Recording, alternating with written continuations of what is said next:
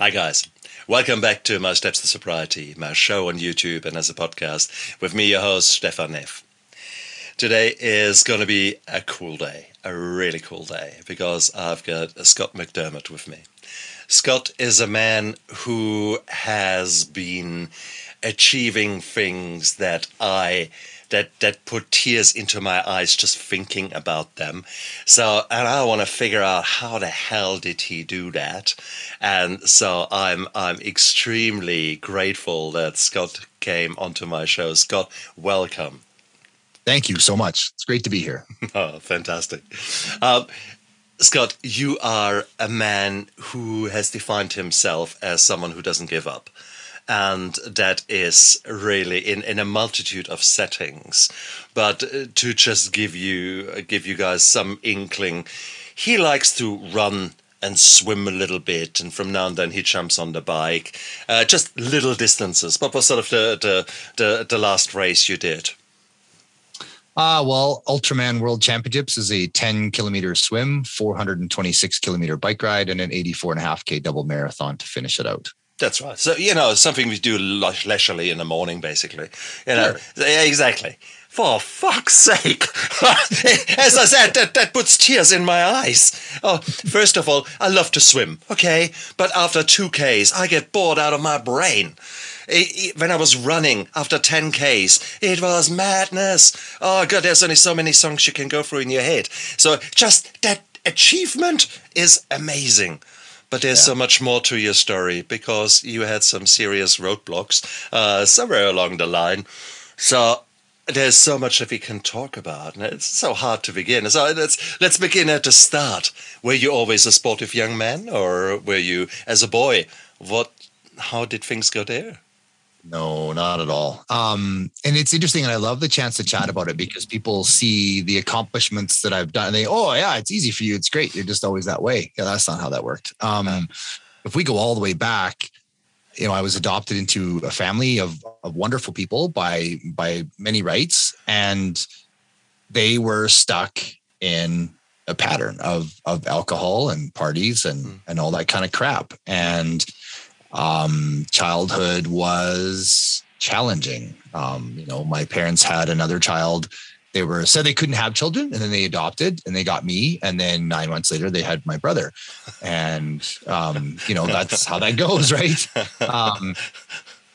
Kind of thing. It was a little bit longer than that, but anyway, I think it was a year and a few. It doesn't matter. We're a year and a half apart, but that's kind of how that goes. And my parents are amazing people. I never want to say anything that slights them. That's not the thing. They were caught in their own stuff, like people get caught, and it's not them. They're just stuck. And, I was the replacement kid, and I very quickly was never as good enough. I wasn't as good as my brother. And, he just could do no wrong. And he was a great guy. He's a fantastic kid and all that kind of stuff. And I grew up, a little bit chunky and overweight and not athletically talented and not really well coordinated. And I didn't do well at sports, and my brother easily did. What he tried, he was good at. And I was not that way. And I really struggled to find a place to fit in for a long time. And then I had some success in individual sports. Like I was doing fairly well in gymnastics, and then I did really well in diving and 3-meter springboard diving. I actually went to the provincial championships and won a gold medal, and that was awesome. But I came home, and I can still remember vividly the day that I came home. And, we flew home, and the team, I think my coach gave me a ride home, and I walked into the house, and it was really late at night. It was, I don't know, after midnight or something like that. And I walked in, and I have this gold medal in my backpack, and I'm just busting, right? And my dad comes out of his room, and he's a little bit cut. And he looks at me, and he says, "So, I heard you did okay." Yep. Well, good. And he walked off, and it was never spoken of again. I put my gold medal in a toffee box, like a chocolate box, and I slid it under my bed, and I never looked at it again for like 20 years. We just didn't talk about it. And it's just like, okay, so that didn't work. As a kid, you're like, kids want attention, right? You just want your parents to love you. That's it. You just want attention. And it's not that my parents didn't love me, but they're stuck in their other things going on. You know, my dad was a mechanic and ran a garage, and you know, there was just alcohol all the time. That's just how that was. And, you know, it just was what it was. So sports didn't work. It didn't get me any attention, kind of thing. And as a kid, I didn't understand until later, but so then I started chasing down gymnastics, but there was a thing in my voice. Like, so I was at the provincial gymnastics championships, and they never, like, it's a 3-day event. They never came to watch. And one day my mom came, and she was tipsy, and she watched my worst event and then went home, even though there was 2 more events that day, kind of thing. So as a kid, you're just like, oh man. So a few months later, I broke my back in gymnastics. I was doing a vaulting move, and I opened my legs too soon in the pike rotation, and my hands missed the horse, and I landed flat on the box facing the ceiling, and I cracked a vertebrae in half and crushed the tops and bottoms of T12, L1, L2, and herniated a disc, and it bulged the disc. And, you know, because as a kid, some part of my subconscious was like, well, this will get attention. But then they were just mad because now I was useless and complaining all the time when my back hurt, you know? So it's sad to look back on it and realize that as a kid, you just want what your parents love, and you just want attention, and you do all the things you can do. And, you know, it is what it is, right? My dad passed away of an ulcer in his stomach that led to death when I was 16. He was out in the field working, and, you know, he passed away, kind of thing. And, yeah, mom ended up, you know, I had to stay with my aunt and uncle for a while mom went to a center for a while and cleaned up. And, you know, it was what it was. And I love my mom. I love my dad. It's nothing against them. They were stuck in it.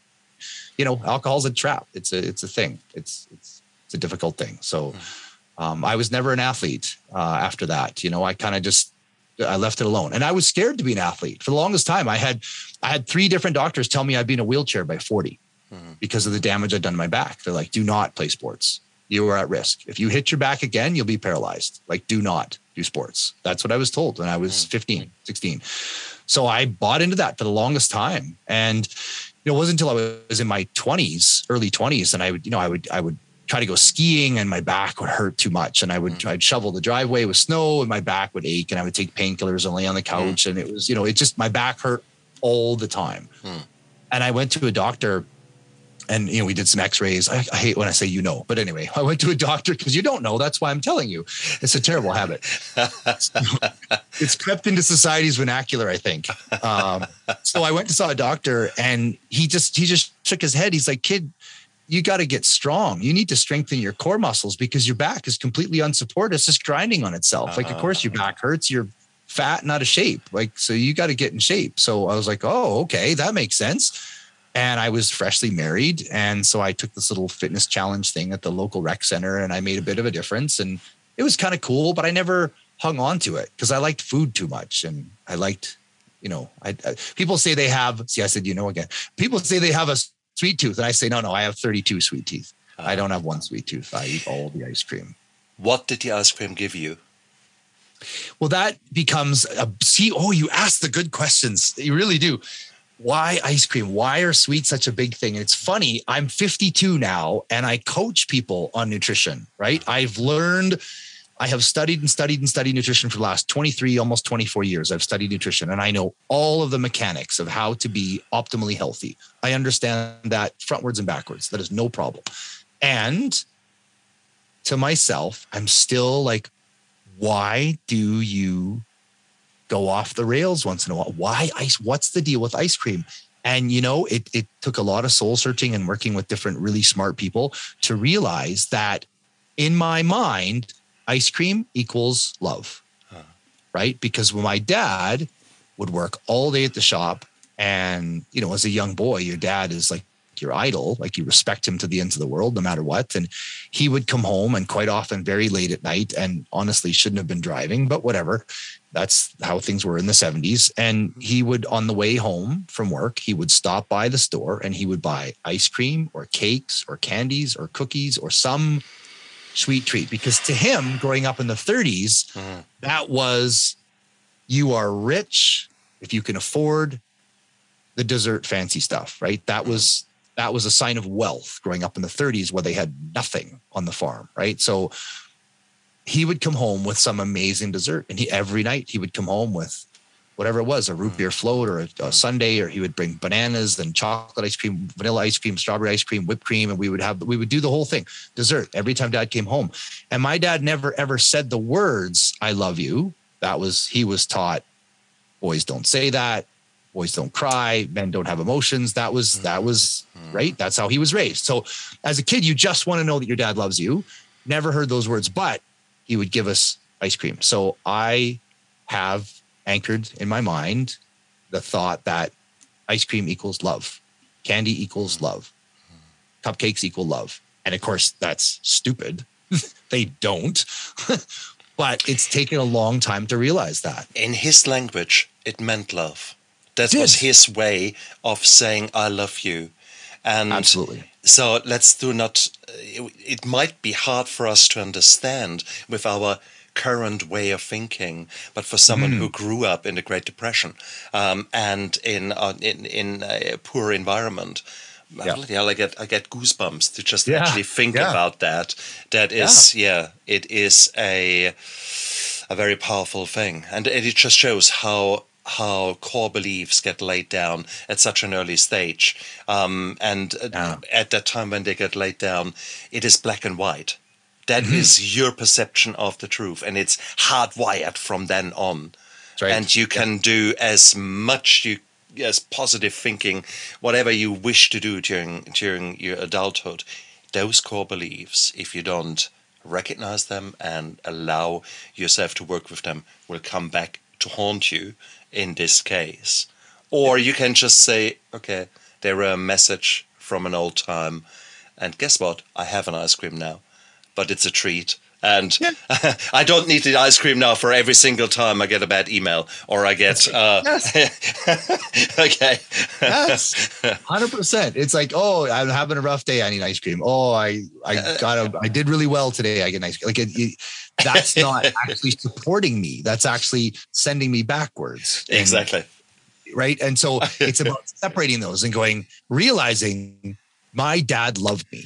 Yeah. He absolutely loved me, and he didn't know how to say it. So that's how he expressed it. But the two are unrelated. I can separate those two things. And then now I can take care of myself, and I don't need to be overweight. I can be fit. And I'm 52 you see my abs. It's great. Like it's a fun way to live. Like it's, I'm healthy and vibrant and have lots of energy, and I don't drink coffee. I don't need to. I've got all the energy I need, and I run about my day and I train all the time. It's wonderful because I've had to separate those two things. Which is beautiful. But you didn't know it then. You didn't know it. So you were still a man who was now trapped in life to a certain degree, because you had on the one hand the doctor's advice, which says, oh my God, don't even move wrong because you're back, you will be paralyzed. Now that's a hard thing to say. And that to a certain degree, it was a bit of a belief system amongst doctors in the past. In the reality, nowadays we know it's the other way around. So the pendulum has swung in the medical field, and with you were caught in that swing. So now, well, how did your new life start? Did you start running to the ice cream shop and back? Well, yeah, right. Before I broke my back, and actually a little bit after too, I had to run away from bullies all the time. That's mostly where I learned to run. So we would go to the movie theater, and living in a small town in northern British Columbia in Canada, we just walked to the theater. It's 3 or 4 kilometers and whatever. That's what you did, or you ride your bike or whatever. But we would walk before we had bikes and things. And then the bullies would throw popcorn at you and yell at you, tell you you're dead after the movie and all that kind of stuff. So you just ran home with 5 or 6 guys chasing you. So I got pretty good at running.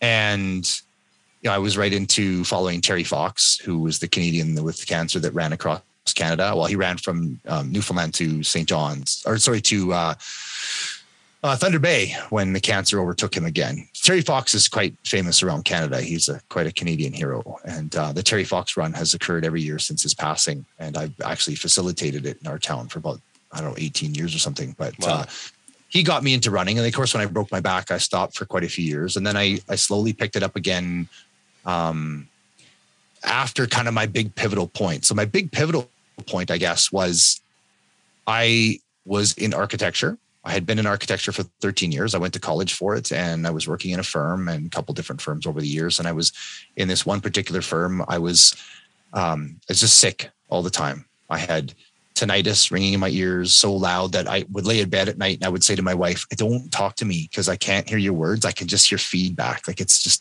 awful. Please don't talk to me.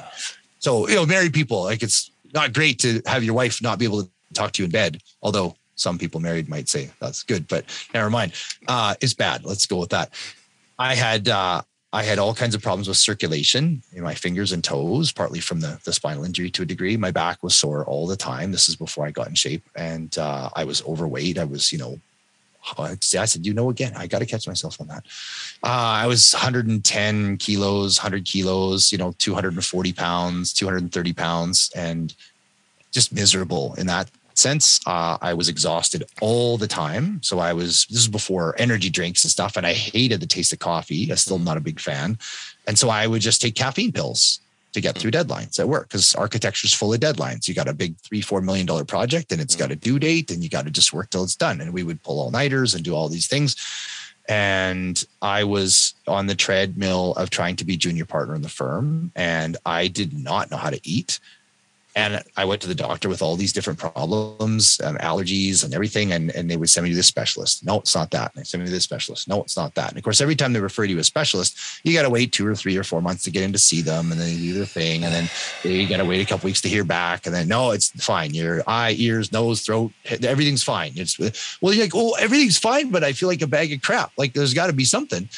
And I went to my doctor, and he finally said, he did a physical, and he asked me a bunch of questions. And he says, well, what kind of food do you eat? And I told him. He's like, well, do you exercise? Well, I don't have time for that. Are you under any kind of stress? Well, yeah, I'm a manager of all kinds of people. And there's all these projects and deadlines. And, he's like, well, kid, you need to eat right, exercise, get rid of some stress. And for God's sakes, get some sleep. Like 5 hours a night is insufficient kind of thing. And I was like, well, I can do that. So I went and I checked out a couple gyms. I joined a gym.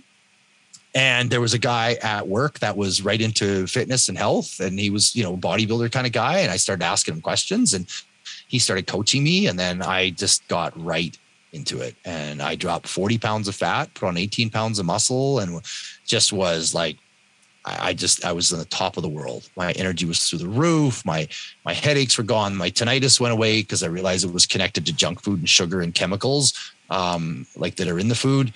My circulation improved. My sore back became irrelevant. I didn't need caffeine pills because I was over the top with energy. Like everything changed. Everything changed. And I was like, I want to do this. Like, because everybody in the office, like at first, like there's 52 people at the time in the office. And at first, they start going, hey, how come you're not having a donut? I'm like, oh yeah, I know, I'm taking care of myself these days. I'm going to drop some weight. Yeah, right. You're not having a donut. Come on. And they would taunt me. Like they would make cinnamon buns and bring them in and go, come on, buddy. And I was like, no, I'm good. Thanks. I'm not good. But after 2 or 3 months, when the changes started to become evident, then they'd come up to my cubicle and they'd sort of, so, how you look great. What are you doing? Can you got any tips for me? And within no time, about 40 people in the office were on what was called the plan. And me and Pat, this guy that worked there, that was the fit guy, him and I were like coaching everybody in the office. And Excellent. there was workout groups that broke out, and we would, it was phenomenal. And I just thought, man, I want to do this. Like, I'm on top of the ladder, but I'm on the wrong building. I gotta, so I quit. 2 weeks from being an associate partner, I quit. I was like, 2 weeks from now, I'm locked in, and this isn't what I want to do. And I had begun training part-time in a gym, and I just, oh man, I couldn't get enough of it. So I quit. And my boss was flabbergasted, but he understood. And so I worked for about probably 5 or 6 months at a local gym as a trainer and kind of assistant manager. I worked my way up. I did front desk, and I cleaned the toilets and fixed the hot tub and, fixed the equipment. I learned all the things of running a gym that I could learn, but I couldn't pay my bills. So I went back and did architecture on contract for a year. And then I built my own gym. I found a piece of land in a nearby town that didn't have a good gym, and we built a building, and we mortgaged ourselves to death and back, and borrowed some money from our parents and aunts and uncles and friends and whatever. And we built a gym, and it was just the most amazing thing to do for like 18 years. It was awesome. That's kind of I took that change from going from fat to fit, and it just became everything I cared about. And to a certain degree, this can become quite addictive, and actually in a good way as well as in a bad way. Because there's this kind of obsession and obsessive compulsive. Did your pendulum swing the other way from eating the donuts to counting the calories to being that kind of no, oh my God, I can't even look at that Twinkie, and you're a bad man for even thinking about sweets kind of thing, right? I've never played that game, honestly. Good. Stefan, I've always held that there's no such thing as bad food. There's food that's appropriate or inappropriate for your goals right now. And I believe in everything in moderation, especially moderation. So once in a while, giver, right? But it needs to be once in a while, right? Correct. It's not what you occasionally eat that determines the state of your health. It is what you consistently and constantly feed yourself. So 95% of the time, I eat phenomenal, healthy, brilliant food from all of the different groups. I am not a fan of any pendulum diets. No carbs, no protein, no fat, no animal, no vegetable, no whatever. I like all the things, right? All the time, like whatever, but once in a while, whatever you feel like, and balance it, right? Because food is also social. Like, yes, it's fuel. 100%. Like a vehicle, it's fuel. Great. Proteins are building blocks, carbohydrates are gasoline, and fat is slow burning fuel and lubrication. Absolutely. That's fantastic. And it's also social, right? You go to grandma's house and she spent all afternoon baking all these things, and she offers you something. You're not going to go, no, thanks. I'm going to have cottage cheese and celery. Screw you and your homemade pie. Like, that is not happening. Good. And that is so beautiful to hear. Ice cream? Sure. Yeah. And that is exactly the common sense that one likes to see, because it is. I've lived in a household where for a certain time period, really, one of the household members was becoming Rite of Genghis Khan. I mean, there is. I hate to say the word health Nazi, but that is sort of a common expression, and anyone who has lived in such a house knows, oh my God, you don't dare to come home, because it is just guilt and shame dripping from the walls, and it is just nah. This is not a life I want to live. Yeah, food. People make food the enemy. It's oh my gosh, food's not the enemy. It just do things that serve you. That's right. But we need to say, and I mean, every single show I do where I talk about nutrition, I make a point of talking about the fact that many of the items that you purchase in a supermarket should not be called food. Food, by definition, is something that sustains life and that increases your health and well-being.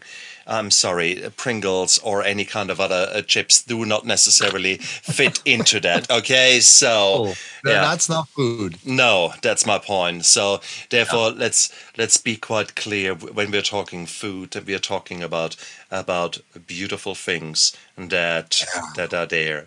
You don't need to go back to making it all yourself and rearing the cow by hand. That's not what we are saying. But bottom line is, you have a choice to make. You get to make a choice every single time you put something in your mouth. And there are beautiful things that are healthy, and there are things that are not so healthy. And I love your 99 or 95% to 5% ratio. I think that's quite cool. That it will get you a hell of a long way. Okay. Yeah. So, and even with that, I'll have to tell you, Stefan, I'm a snob when it comes to junk food. Right? If I want ice cream, it needs to be like the good stuff. Right? Like, I'm going to read the ingredients, and if it says cream, sugar, whole eggs, flavor, I'm in. Yeah, exactly. Right? But if it says guar gum and monosodium fructose for zaba modified milk ingredients, love it. No. Right? Like if there's this guy that I know, and he made a little YouTube video of it, but he took 4 different kinds of store-bought ice cream, like the junk, and he put them in, scooped them in a bowl, and then a week later on the counter, a week later, they had not changed shape. They had not molded, melted, or changed. They were just a different temperature. That's You're not ice cream. Kidding me. Ice cream should melt into a puddle and then get fuzzy and green. Right?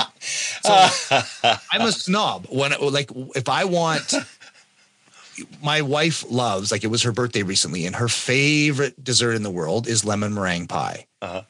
Great. So I went to the supermarket and I bought all of the raw ingredients to make flour, and I bought lemons, and I bought all of the raw ingredients to make the filling, and I got the egg whites, and I made her a lemon meringue pie, 100% from scratch, everything real food. And it's friggin' amazing. Isn't it?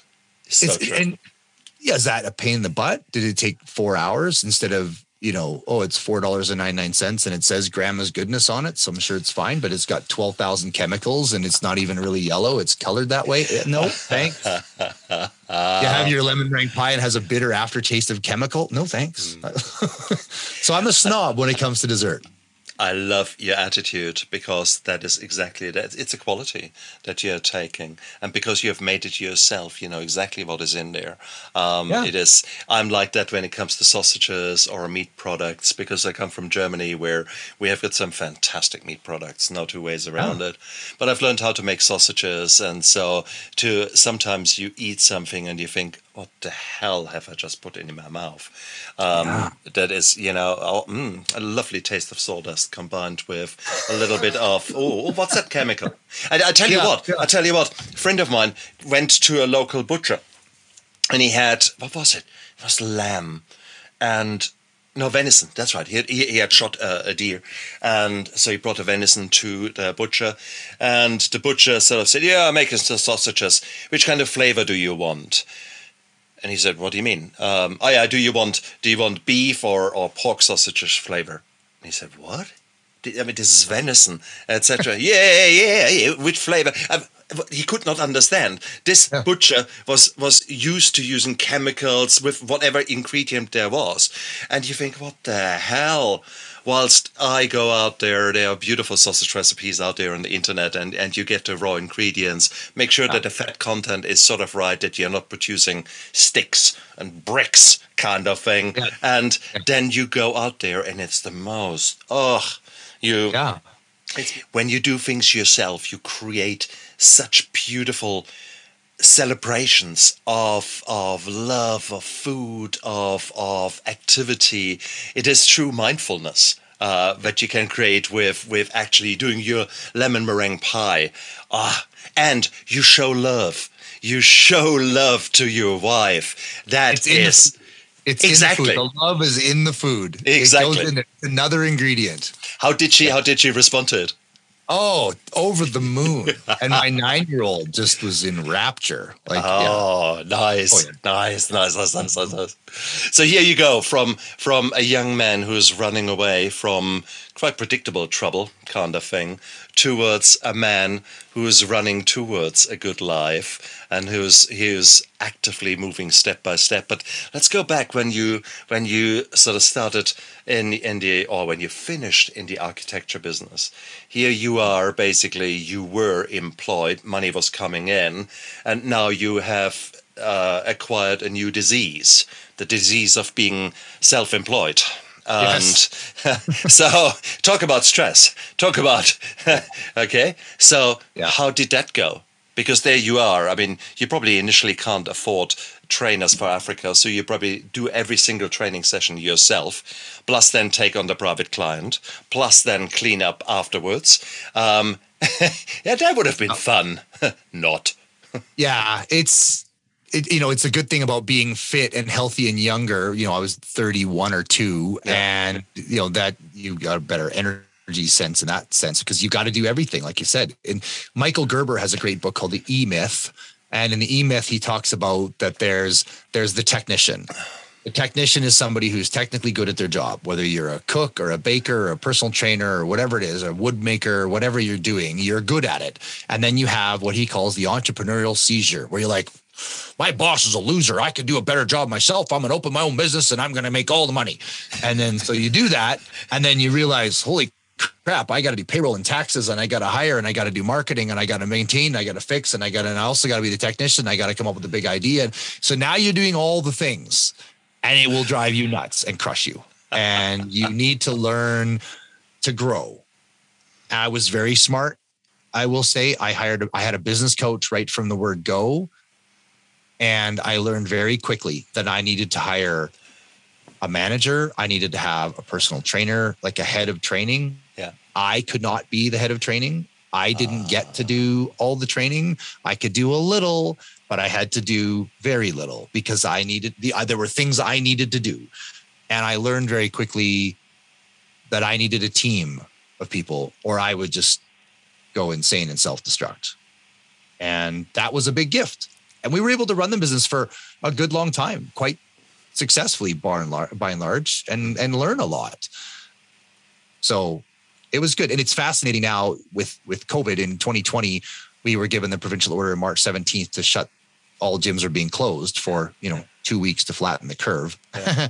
So I kind of saw the writing on the wall there. I knew that was at least 3 months, if not longer. I knew that right away because that's not how that goes. But I made the decision quickly. I did the math. After a couple of days, I talked to my accountant. I looked at things up. I checked with my bookkeeper.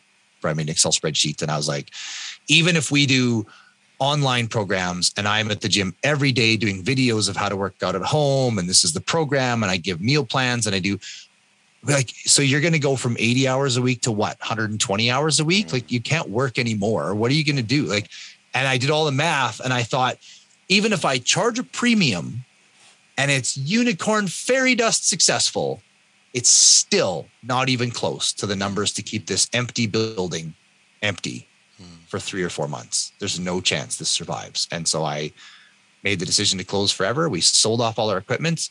And then we started working really hard to find somebody to rent the building from us and take care of that whole side of the fence. And we actually found a church, and they're in rapture. I'm going to say they're in heaven in their new building. It's phenomenal. They had been looking for quite a while and just could not find the right space. And we managed to negotiate a good enough lease. And now I get to actually do what I love. Like, I get to race and train, and I get to coach people one-on-one, and I get to do online coaching programs, and I get to live my passion. I built this little studio above the stairs in my back storage area, and I get to coach people, and it's brilliant. It's amazing. It's like the biggest gift in the world that I get to help people and do all of what I love and none of what I didn't love. So it's awesome.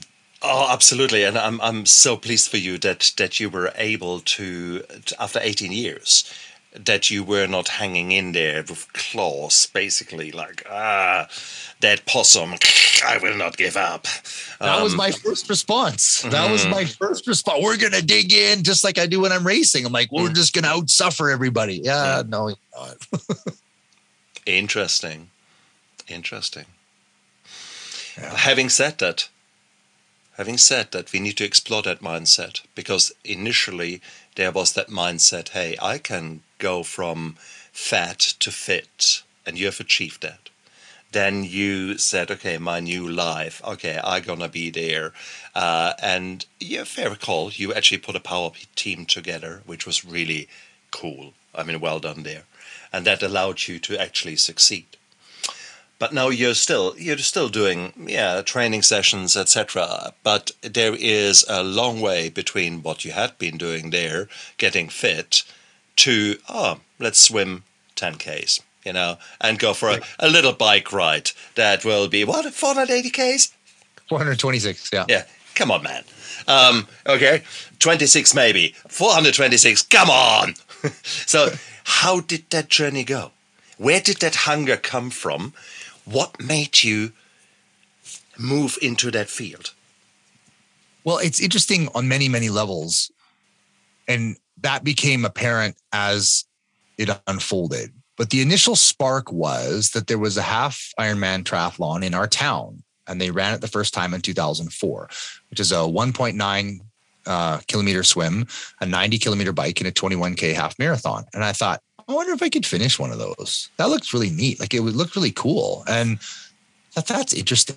I mean, I can put off drowning. Like, you know, I've been in a lake. I've been in a pool. I can fool around. Like I used to be on a springboard diving team. So I could dive off the board and swim to the edge. I could swim, right? Sure.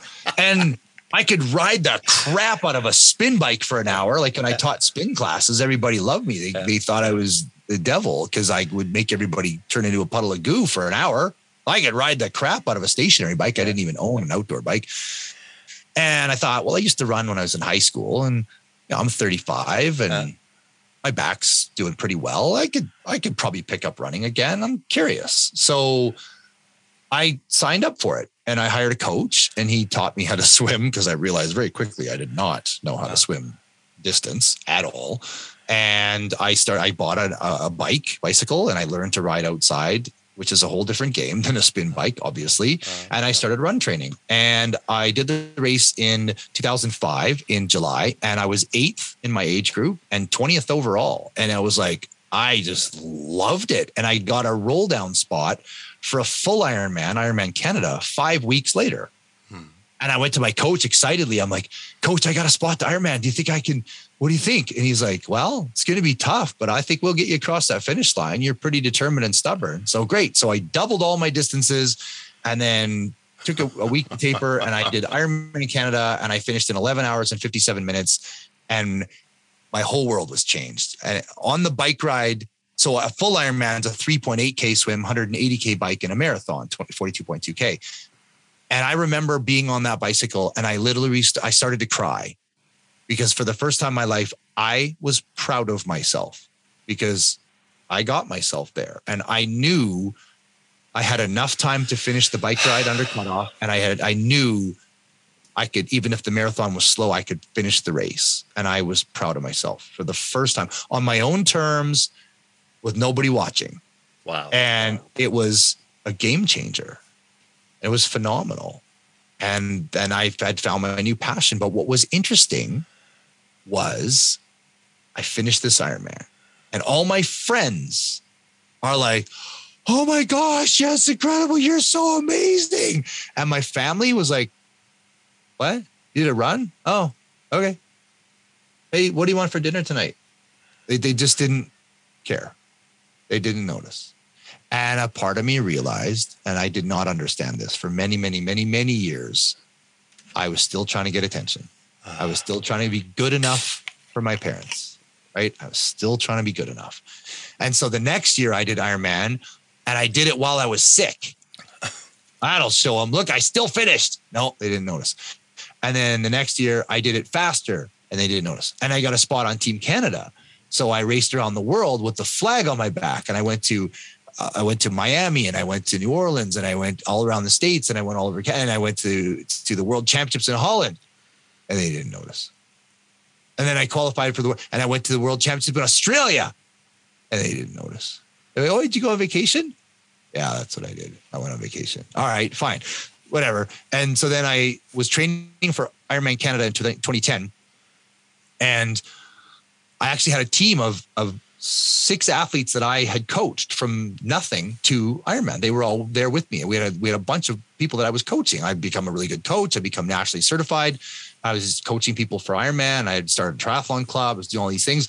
And I was having lunch with Cheryl Corbett, and an Australian named Nick Mallet was there. And we were chatting it up over drinks and talking about different things. And he goes, all right, you got to give Ultraman a try. And I was like, shut up. Those guys are nuts. And he's like, nah, think about it, mate. And okay, I won't do the Australian accent anymore because I think we're Canadian doing an Australian accent. But he said, think about it. Once you start swimming, you're a decent swimmer. And if you had a kayak beside you that would give you electrolytes and drinks, a little bit of snack once in a while, you could swim for quite a while. Like, well, I guess so. 10K is a long open water. That's a long swim. He goes, yeah, but you can manage.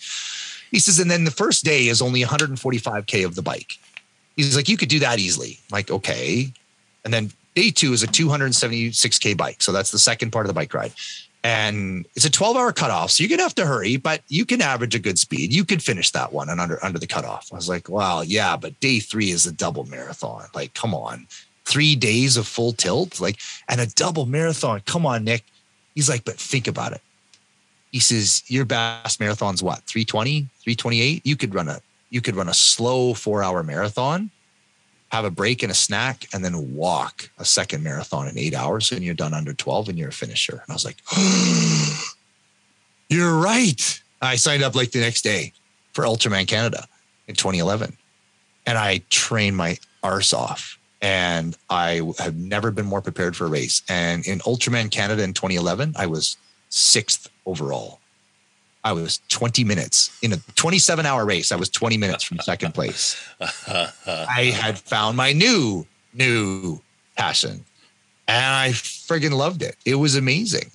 And that year, my wife, after 15 years of trying to get pregnant, we finally, through fertility clinics and all the things, my lovely, amazing wife has gone through the ringer and back. She's the most phenomenal human being. I just love her to bits. We've been married. July, this coming up will be 30 years. Anyway, we finally were pregnant, which we were over the moon excited. So I took 2012 off, and by January 2013, I'm not sure if it was more me or more her, but it was mutual. You need to start racing again because you're driving me nuts. So I cashed in my qualifying spot for the World Championships for Ultraman, and off I went to Ultraman World Championships. And it was just an amazing experience. I had full-on imposter syndrome. Like I felt like a kindergarten kid in high school. Like, what am I doing here with all these real athletes? But I finished it. I was 21st in the world, and I just had so much fun. And it was a great vacation. It was our first time going to Hawaii. It was beautiful. It was magic. It was awesome. And then I took 2014 off, just did some Ironmans and some other little races and stuff, and then I was like, okay, you know what? I want to go back to Ultraman Worlds in 2015, and I want to race. I don't want to do okay. I want to race. I want to be like top 5 or better. I want to race.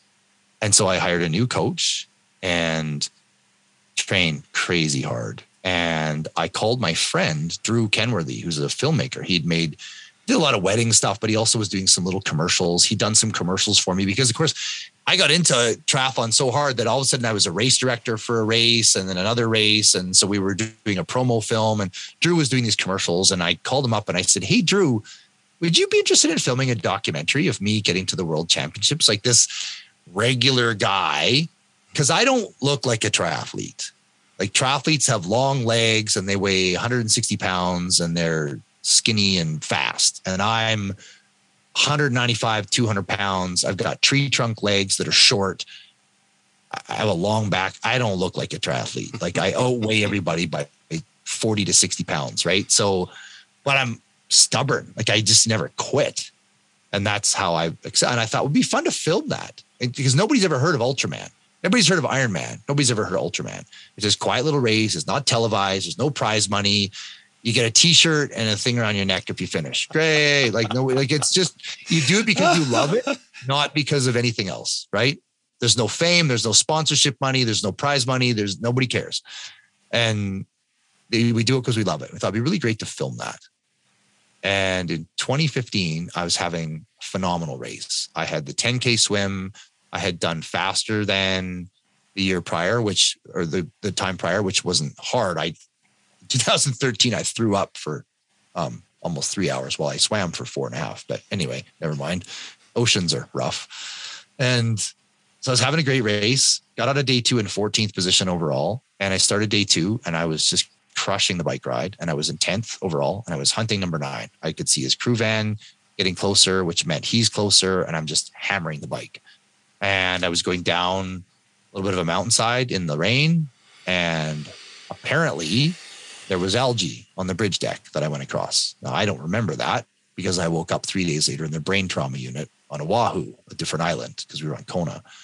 And we know biomechanically that my front tire had slid out to the right on the algae.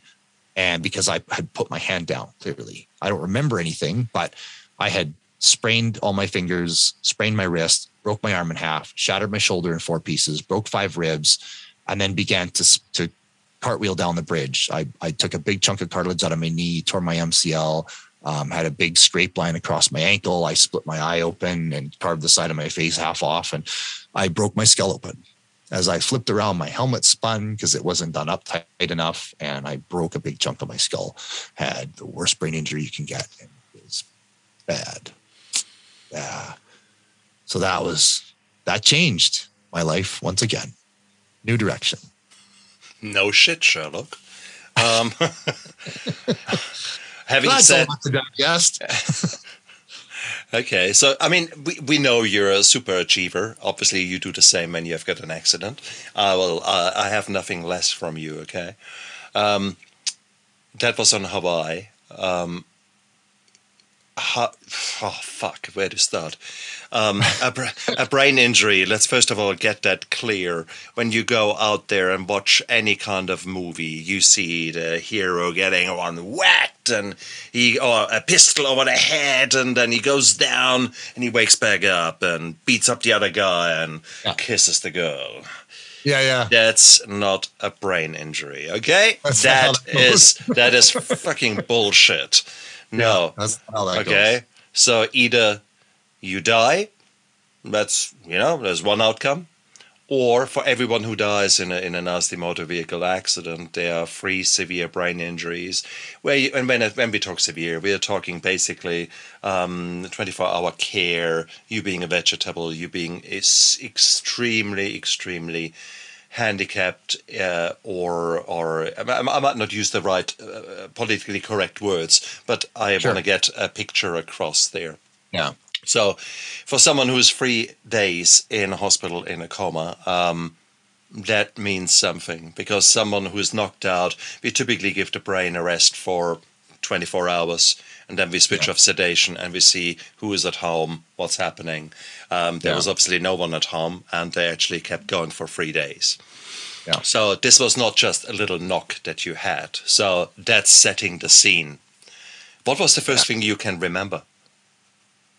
Well, that's kind of a funny story too. I remember waking up, kind of coming to realize that I'm in a hospital bed and everything hurts. And I kind of sat up and that hurt. And then I opened my eyes and I looked, and my best friend, Lyle, my crew chief, because you have 2 people on crew that follow you around the island for the race. Yeah. So Lyle, my best friend, he was sitting in a chair across the room from me. And I had this thought of like, I got to get up and finish the race. And then I kind of looked at Lyle and I thought, no, that's not what's coming next. Yeah.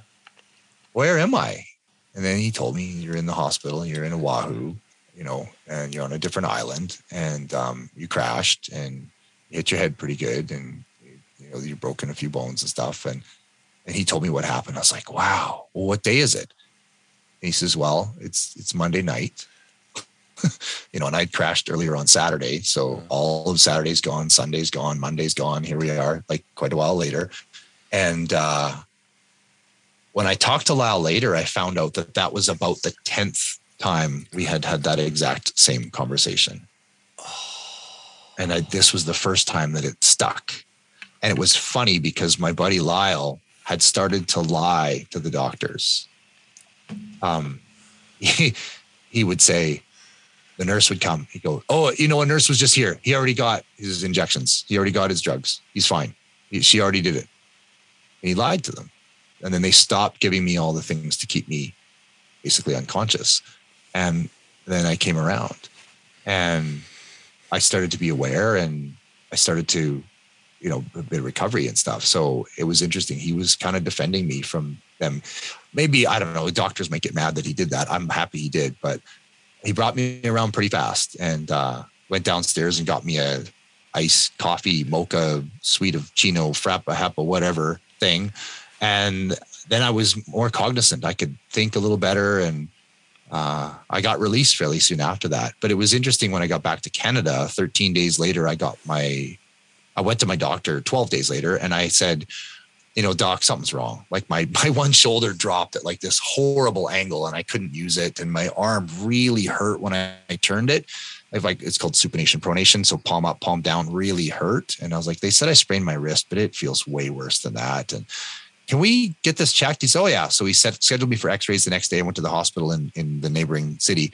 And my wife and I we left. Our son was in preschool, and we just thought, oh, we'll do a couple errands. We'll get this x-ray knocked out and we'll go home. And I got the x-ray done, and the x-ray technologist was like, well, I got good news and bad news.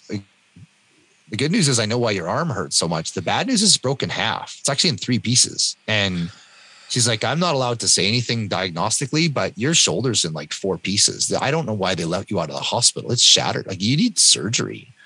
So, okay. So I went over to emergency, and they put me in, I waited to get in because you got to wait if you're not bleeding from the neck. And they eventually saw me, and Dr. Cinzia Godelli saw me, and she was just like, okay, we're trying to prep a bed for you. I'm going to try to fit you into my surgery schedule for tomorrow. Like, so she was amazing. And they put a big metal plate in my shoulder and a big metal plate in my arm.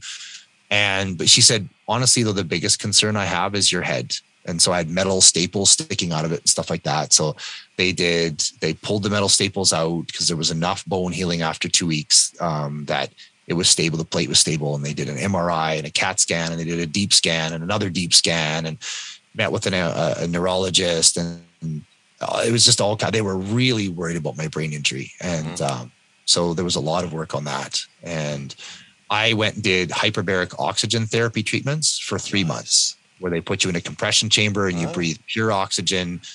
And I really believe it's where I got my cognition back. And it's funny, I remember about 2 months after the surgery, with a check-in with my doctor, and my wife asked, well, how's his recovery going compared to other people? And she said, well, I don't really know. I've got nothing to compare to. And my wife and I looked at each other, and my wife said, well, what do you mean by that? And the doctor said, well, okay, you had a hemorrhage to the frontal lobes, bleeding in the front of the brain, and you had a diffuse axonal scarring, which is the white matter and the gray matter tore apart, and a point impact at the base where there was some real damage. She's like, according to all of the medical textbooks, you should be in a vegetative state with no ability to speak or do anything. So the fact that you slur your words a little here and there, but you are essentially fine and you can remember things. She's like, it's unheard of. So I am pretty friggin' lucky and grateful. No. Luck has a little bit to do with it. Right. But I think let's be quite clear about that. You had primed your body to be in a perfect state for nutritional purposes, as well as for its function. There is a function to go all out, and then there's a function to rest, restore yourself. You have trained that cycle really well. And so therefore your body knew how to heal itself. Yeah. I think you had some fantastic medical input, and you had a fantastic mindset. So all of these things work together. The role of the hyperbaric medicine is an interesting one there. I'm not sure that it is so clear. I mean, it's certainly head injury in its own right is not one of the recognized indications for hyperbaric medicine. Yet, at the same token, here it was giving you a additional boost, maybe additional healing, and it is amazing to hear your story. Certainly for me as a doctor, as an anesthetist who has treated head injuries in the intensive care, your story is extremely, extremely rare, I would say. And it's amazing. It's absolutely amazing. Yeah. The sheer fact that you're sitting here with me and talking about in those lucid terms without any neurological impairment that I can see. Maybe a bad humor, but I think that was maybe more genetic than anything else. That is an amazing, amazing thing. Okay, so I think people need to realize too that it wasn't straightforward. You know, I had to work with a neurologist, and I had to do all the training, you know, where you take the lighted pen and you follow it to the quadrants of your eyes, and you have the Stroop's test, and you've got the words on the wall where it says green, yellow, red, orange, blue, but it's not the color that it says, right? It says green, but it's red, and it says blue, but it's yellow. And so I had, with a timer stopwatch going, I had to say either the word or the color and go down the list. And it was timed how fast I could do it. And I got to tell you, the first time I did that bloody test, it was awful. I would just stare at the word and like, what color is it? Like, it says green, but that's not green. Like, it's just like you're stewing over it. You're like, come on, this shouldn't be that hard. And it was tough for a long time. My coordination sucked. And it was like there was a delay when I would go for a run. There was a delay from when my foot hit the ground and my brain knew it was there. There's just a split second delay. And that resulted in a couple of years after the crash, I was running in Arizona at training camp, and I tripped and I went right down, face down, and I dislocated a couple of fingers. I gloved one to the ligaments and folded it all the way backwards. They basically had to sew it back on, and I sprained the other ones. And because there was that cognitive delay, right? And so Scott, it was not an easy journey. You're a bloody donkey, aren't you?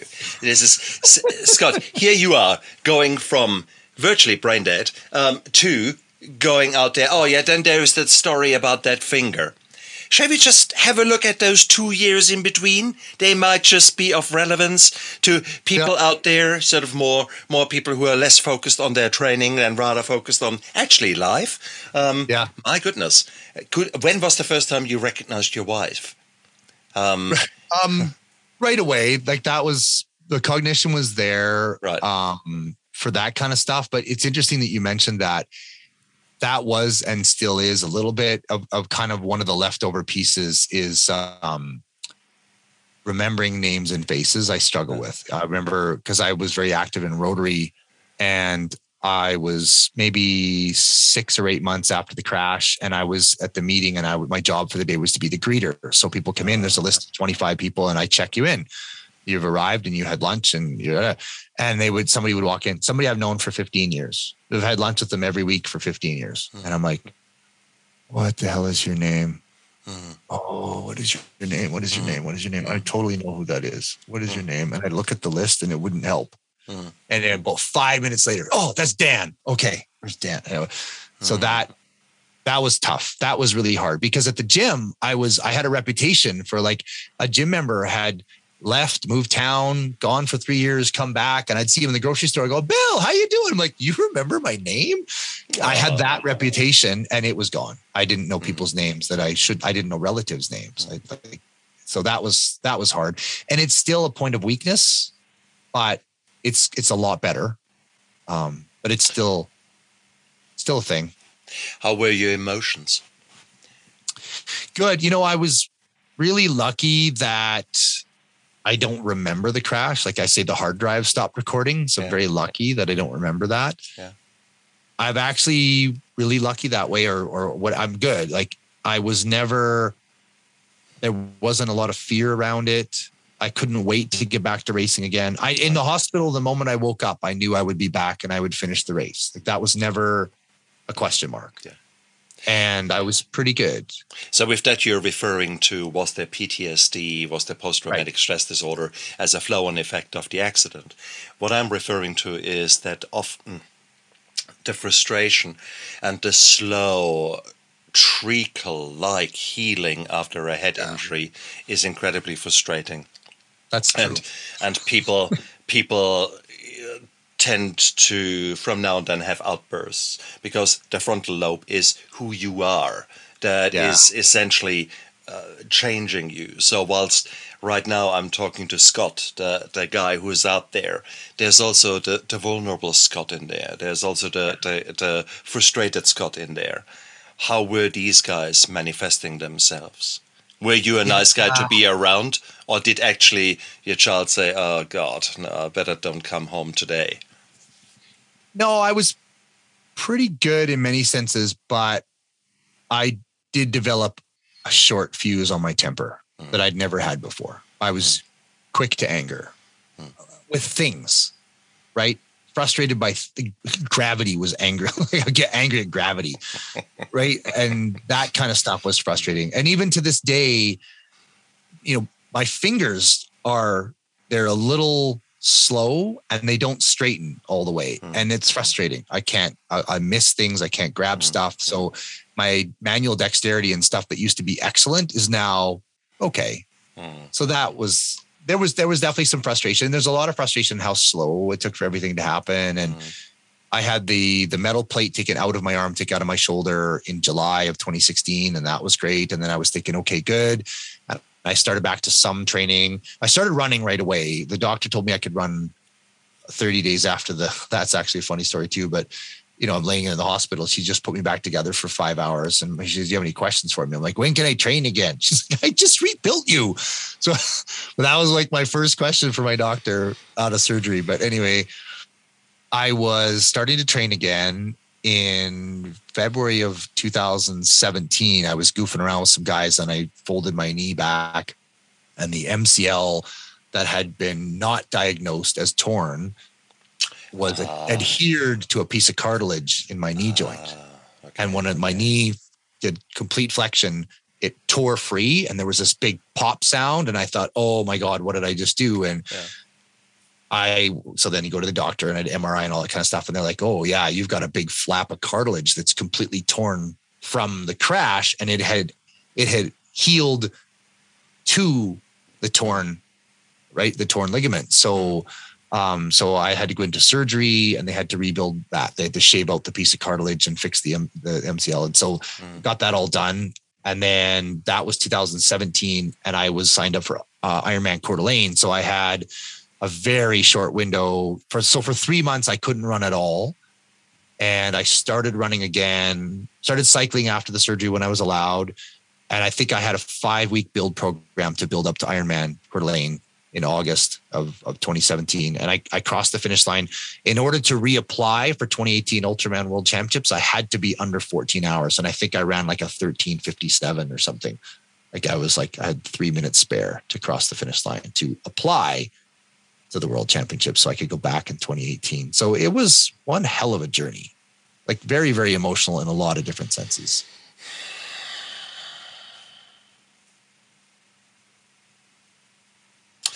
I would love to now look 20 years ahead and talk with you about your total knee joint replacement that is basically on the cards, because you have got the cartilage damage there. Your ultra endurance sport will leave a mark on your body. However good your nutrition is, however good the aftercare is, it will be. You know what I'm thinking right now? I'm thinking, la, la, la, la, la, not listening, la, la, la, la. And that's exactly how I expect you to be. There's no doubt about that in my head, Scott. At the same token, you might actually prove me wrong. And there are many people out there who have, just because they go through these cycles of trauma healing in a micro way every day, their body is able to do things that normally don't really happen. Okay, here you've proven doctors wrong once. Well, yeah, exactly. So, it is. I think there are some people out there who are pushing the boundaries of what we understand as doctors, and you may very well be one of those. And for that, I'm humbled that I have you on my show, that we can actually explore that stuff, because it just shows that. Don't ever give up. Don't ever give up. Just they say you can't do that. Well, maybe not set out to prove them wrong, but why not set out to prove them wrong? Okay, let's call it what it is. It is actually. Do never stop trying. Do never give up. I think that is the key message, is it not? It really is. One of my favorite quotes in that sense, and there's tons of them. I'm a big fan of podcasts and a big fan of audiobooks, and I love to constantly be learning. One of my favorite quotes is by Babe Ruth. And Babe Ruth was an American baseball player, and he held the home run record for 40 years, 714 home runs. Now, I don't follow baseball. I don't watch baseball. I couldn't possibly care any less about baseball. But I like people who are really good at the sport that they do. And Babe Ruth was the home run champion for about 40 years. And he had 714 home runs. Well, what people don't realize is he was also the strikeout record holder for 1,300 and something odd strikeouts. And he had been at bat over 8,000 times. And his saying is, it's hard to beat a person that never gives up. I love it. Like, you look at Michael Jordan, right? Arguably one of the greatest basketball players of all time. Do you know that his, like, shooting a basket is called a field goal? His field goal percentage was only 49%. Like, he missed more than he hit. And he shot at the basket. I believe the stat is something like 25,000 times and made 12,000 of them. Like, it's fascinating. People go, oh, Michael Jordan's so great. Like, if you look at his stats, like, what a loser. He missed more than half the time. You know, you look at Babe Ruth, what a loser. He, like, went up to bat and missed like 7,500 times. You got to swing at the ball. Right? And never quit. One of my favorite sayings that I have that I coach with my clients when I'm teaching them stuff is AFC NGU. And AFC NGU stands for this: action, feedback, correction, never give up. Oh, nice. You're going to take an action. You're going to take an action in whatever you do. It doesn't matter what you're doing. You're going to take an action. You're going to get some feedback. Now, you got to look at that feedback. It's either carry on or correct or continue, right? So correct or continue. So action, you're going to get some feedback. Then you either continue because it's working, or you make a correction and then you take some more action. You're going to get some feedback and you make a correction, take some action, get some feedback, make a correction, take some action, and never give up. It is impossible to fail. It's impossible because you'll just keep figuring it out till you get there. That's one of my favorite things. I love it as a mnemonic and as an acronym for exactly what I do in my life. I have stuffed up so many times, but I don't give up. I just, sometimes you have to regroup and sometimes you have to redirect and say, actually, you know, there are some dead horses that you just can't ride. So there might be things where you say in a business deal, no, I'm sorry, enough is enough. The numbers don't work anymore. Or in a relationship, actually, the emotions don't work anymore. But and that's a correction. Correct. That's a correct. Correction. Right? Absolutely. I'm the same. When I looked at my business, I'm like, I've been taking every action in the world. I've had the best business coaches in the world, and I'm getting feedback that says, Scotty, this doesn't work anymore. Make a correction. Because if I was to just continue, ignore the feedback and continue and just keep taking action, ignore the feedback, continue, take some action, ignore the feedback, continue, you're an idiot. Correct. You're an idiot. Right? No, that's the definition of insanity is try the same again over and over and expect a different outcome. So that is so true. That is so true. No two ways around it. So we both actually live very, very similar lives with that core principle, with that core belief that we have started to put into action after some interesting detours in our journeys, I must say. But man, you're an amazing man, Scott. There is no two ways around that. And I just really wonder who you will be when you grow up. So what's your future? What are you working on right now? Well, I'm really trying to help people as best I can. I love what I get to do right now. I coach people. I've got a 21-day nutrition reset program where I get people back to real food and just single ingredient foods and get rid of the junk. And it's all the food. Like, it's not a super restrictive pendulum diet. It's a healthy, normal way to eat in a sense. And I love doing that. It's 21 days. Anybody can manage that. And I've just had such fantastic success with doing that. And I love it. I've also got a 6-week program that I do. And of course, we made the documentary film, Warrior Code film. And so it's free on YouTube now. We've won a bunch of awards and stuff. So that's really great. And I love sharing that with people. I want to inspire people to be their best. That's what I want to do. If I can take all the things I've done and learned and go, you know what, you can be amazing. You need to just give yourself some love, take care of yourself. And I love coaching on all of that. I coach some people in person. I've got some online athletes that I'm training for 100-mile runs and Ironmans and stuff. I've got a few athletes that I coach in my stable like that, but I get to do all these great things in coaching and helping people. And I do keynote talks all the time, and I love it. I am living this amazing. I'm so passionate about helping people and sharing my goofy little journey and letting people learn from it. Right. It's beautiful. Scott McDermott, the one and only. That's all I can say. And guys, if you're interested about his journey, look down there into the description of the podcast and of the YouTube video, because all the links are in there, including a link to his website. So absolutely. So guys, life is too short. And where in whatever quagmire you're at the moment trapped, there is a way out, and this way might not be easy and it might not be apparent, but there will be a way out. And that is what I explore on this show. So therefore, whilst you're down there, you might as well press the like button on the video and on the podcast, and press the subscribe button so that you get reminded of all the beautiful things that we're bringing out here. Scott, you're an amazing man. It was an honor to meet you, and it is, I can't wait to do a follow-up interview in a year or 2 years' time to see where you have gone, because like me, you are not stopping. You have got that energy, and we both are addicted to making a difference. And therefore, let's see what opportunities arise in your life. I see what happens in my life, and I'm certainly embracing new opportunities and new challenges with open arms, because there's so much we can do. We can truly make this world a better place. And you are on your mission, I'm on my mission. What was to happen if we actually combine a few of us together and start working together towards that goal? I'm sure there's going to be an amazing journey. And you guys out there, it's an open invite. Just join us in our movement and join us in our madness, okay?